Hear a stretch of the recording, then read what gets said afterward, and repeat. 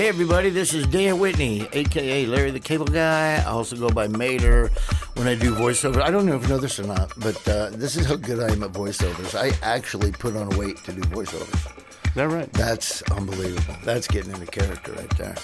We're discussing Genesis 46. Our guest again, as always, Mr. Nat Crawford. Oh, yes. And anytime you hear Nat in the room, that means that we haven't got any other guests. that meant Foxworthy was busy and Jim Brewer was on the road. So we got Nat. No, we love Nat. Oh, so thanks, guys. happy to have Nat with us. We're going to talk about perseverance. We're going to talk about doubt.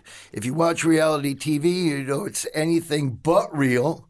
So what is reality? Nobody knows anymore. Honestly, nobody knows.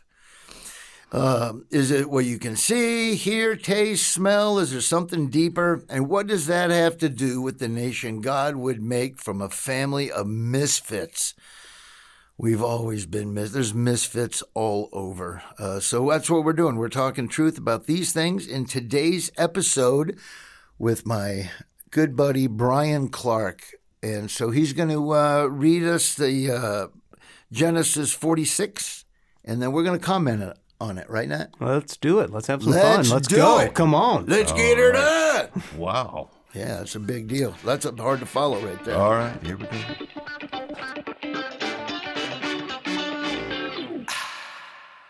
The airwaves today are full of what is called reality TV. I'm not so sure about that reality, but it does raise the question, what is reality? There is reality in what I can see and touch and taste and smell. Yes, that's real. But is that all that's real? The Bible talks about a greater reality that we must see through eyes of faith. It's a greater reality because in the end, it's the reality that lasts forever. But which reality do you think is greater? I mean, day to day, what matters most to you? Honestly, what are you really living for? How you answer those questions reveals what you think is the greater reality. In this episode, the storyline shifts from Joseph back to Jacob again. He is in the final years of his life. Jacob has lived a life of fear and failure. He has consistently struggled to trust God. He has had moments of great faith, but those have been few and far between. He seemed like a decent kid, but prone to deceit and scheming. He finagles the birthright away from his brother Esau. Then he and his mom deceive his father into blessing him rather than his brother. This makes his brother so angry, he vows to kill Jacob. So Jacob flees for his life. He ends up with Uncle Laban, who is even more deceptive than he is. Laban tricks Jacob into marrying Leah, even though he loves Rachel. He ends up marrying both Leah and Rachel, as well as 2 concubines. Between the 4 wives, they have 12 sons and 1 daughter, and his family life is full of competition and conflict. Jacob and family finally move away from Laban and should have settled down near Esau. But once again, Jacob's fear rules his life, and they settle up north around Shechem. His daughter Dinah is attacked and raped in Shechem, but Jacob does little about it, so his sons commit mass murder to get even. By now, his sons are evil men. They know Joseph is their father's favorite son, so they kidnap him and sell him as a slave. Then they take his fancy coat and cover it with blood, leaving their father to believe Joseph has been killed by a wild animal. Now, finally, Jacob has learned that Joseph is alive and the second most powerful man in the world. After all this, God has Jacob right where he wants him to perfectly fulfill what was promised. I mean, that's crazy, really. En route now to Egypt, Jacob stops at Beersheba to ask God what he should do. Beersheba is full of reminders that God has been faithfully at work in the story all along. Beersheba is where Abraham and Sarah settled down to raise Isaac. It was in Beersheba that God called Abraham to sacrifice his one and only son, Isaac. When Isaac and Rebekah were fleeing Canaan because of a famine, Isaac lied to Abimelech about Rebekah being his sister. When Abimelech rebuked Isaac for getting him in trouble with God, Isaac and Rebekah fled from Abimelech and settled in, yeah, you guessed it, Beersheba. Jacob and Esau would be born and raised in Beersheba. It was there Jacob stole the birthright and deceived his father. He fled from Beersheba in the night for fear his brother would kill him.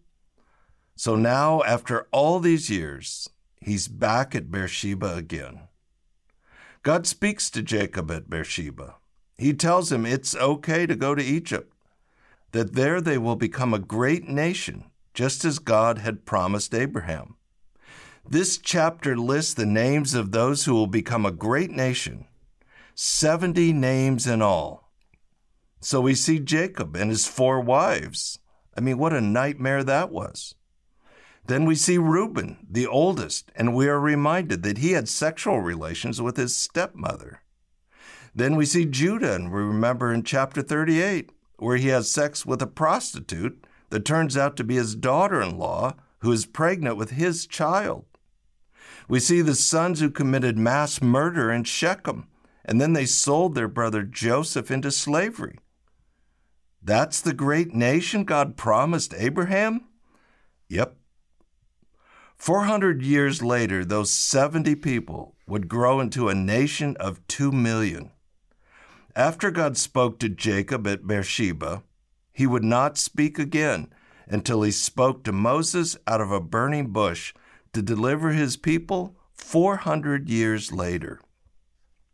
When God made his promise to Abraham in Genesis 15, it included the details that Abraham's family would grow into a nation and be enslaved for 400 years in a foreign nation before God would raise up a deliverer to take them back to their land.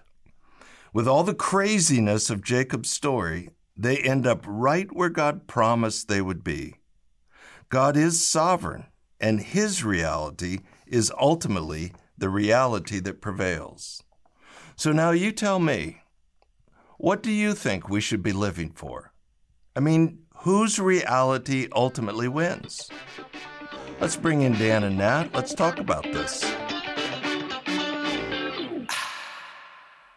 How is it possible, after all that's transpired, which is so crazy, Jacob and his family ended up exactly where God wanted them?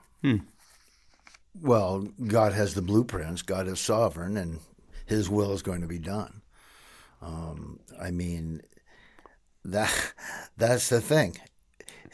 His will be accomplished one way or another. And we as human beings are flawed individuals. And where it says here he consistently struggled to trust God, he had moments of good faith, they were few and far between. That explains a lot of Christians today. And eventually, though, you stay faithful, get your heart right, you're going to end up right where God wants you. You know, the blueprint's going to end up for you. But yeah, that's, I mean, that's, I have to say this though. I do think that when you talk about Beersheba, you would have to suggest in listening about the town of Beersheba, I'm pretty sure they got a Walmart and a package store somewhere in the town. Wow, I didn't know that. And a pool hall, just from hearing about Beersheba. Yeah, this is why I like reading the Old Testament. I mean, we're all such flawed individuals, and these are such examples that people are just the same now as they were back then. We're all flawed, and we all make a ton of mistakes, and we screw it up for ourselves. But in the end, if you stay faithful, keep your eye on Jesus, eventually his plan will be right where his plan is going to be. Yeah, it would be interesting to like diagram this on a map and all the places and the decisions and the choices, all the places they could have got killed, they could have killed somebody. Right. All the things that could have happened. And yet it ends up exactly the way God said it would happen when he promised Abraham. And if they would just be faithful and do what he said, it could have been a lot it'd been easier. a straight line instead of up this way and back Yes. that way, 2 steps over this way. Yes. Absolutely. But I think this is a good reminder for us all. No matter what season of life we're in, no matter what decisions we've made, with this story, as we've been working our way through it bit by bit and piece by piece, we really do see God's faithfulness, regardless of the character's faithfulness. I think that brings up a lot of hope for us today, because I know, thinking about my own life, how many opportunities I had to trust God, and I didn't. And yet, here I am today. God has been continuing to work together his plan. And so even when I'm unfaithful, God remains faithful. But to your point, though, think about how much easier life may have been for me or for them if we would have just simply followed the script, the blueprint. But even when we don't, how good is God to continue to work these things out? This is a great reminder for us today. Yeah, God's faithfulness is amazing in these stories. Well, that's what gives you such good hope when you read the Bible. You're reading about actual people that had actual problems. I mean, sometimes even way worse than you know. I mean, when you read the part about, had sex with a prostitute, turned out to be his daughter-in-law and pregnant with a child. I mean, it's like, whoa. Now I'm looking at that like going, thank God I'm not that bad. But now my buddy Delford, he'll read it and go, uh-oh. You know what I mean? But yeah, it just lets you know that there's that the heroes of the Bible were very flawed, but it lets us know that there's not going to be consequences to decisions that you've made. There's always going to be consequences. You can turn your life around, and you can keep your eyes fixated on Jesus, turn your life around, but don't think that, there's not going to be consequences for what you did. A lot of people preach that, oh, yeah, all that feel-good preaching that people do. Oh, yeah, just trust in God and all the great things can come your way. And that's not true. There's consequences for acting like a fool. There's consequences for not trusting God. There's consequences for not believing him, for doing the opposite of what he says. There's consequences. Absolutely. But the good news is he's not leaving you. You can always come back to him. You can always buckle down and read your Bible and start getting sanctified again. Well, and you get to see actually two different ways that God is working together these events for his purpose. You've got Jacob, who clearly couldn't do it right, and yet God is working out the details to this final point. And then you got Joseph, who did things right, and he was probably many times going, what did I miss? Mm-hmm. Like, I've followed the rules. I've done a good job, and yet here I am continually getting setback after setback. And yet we know, even when life wasn't making sense for Joseph, we still see God orchestrating behind the scenes to make sure that his purpose is accomplished. What a great story, because we've been on both sides of that, right? Where we make mistakes and we're going, God, I don't know if there's a way you can work this out, but I need your help. And God moves. On the other side, I've been in the place where I'm like, I've done the right things. And yet here I am again going, God, where are you? But then you fast forward and you go, okay, that was part of my development. It was part of building my faith. And yet he is still faithful to us. Amazing. Absolutely. And the reality is that we were all born with a hole in our heart to find Jesus. That's the reality. And the other reality is Jesus is our Savior. He came down here. He died on a cross for our sins. He rose again. That's the gospel. That's the reality of it. That's why we're here. That's the reality of it. So when you're looking for reality, you got to look to God. Yeah, you got to look to God. He is the reality. He's the truth. In a world now where you don't know what's true, you got artificial intelligence, you got fake videos, nothing is true.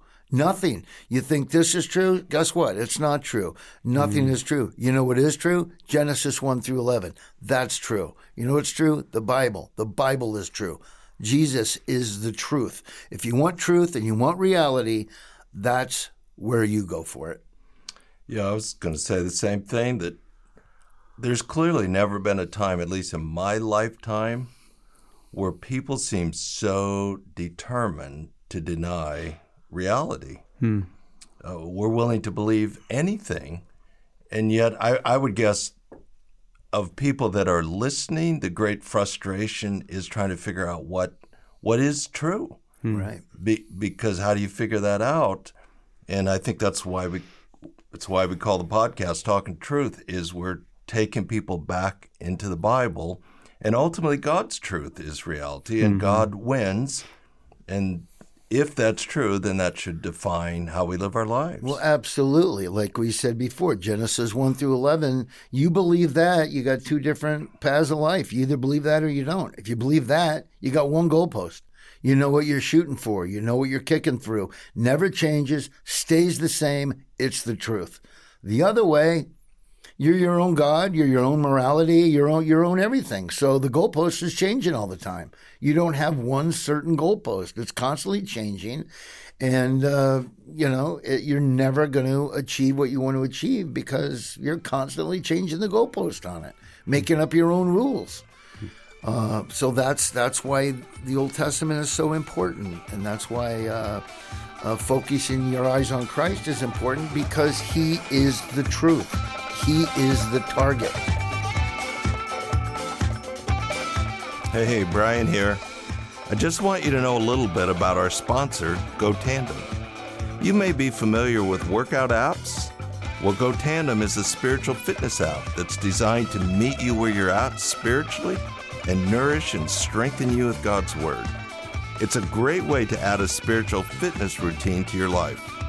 So download GoTandem today. It's free. Give it a try. That's GoTandem, TANDEM. And now it's time for me to go.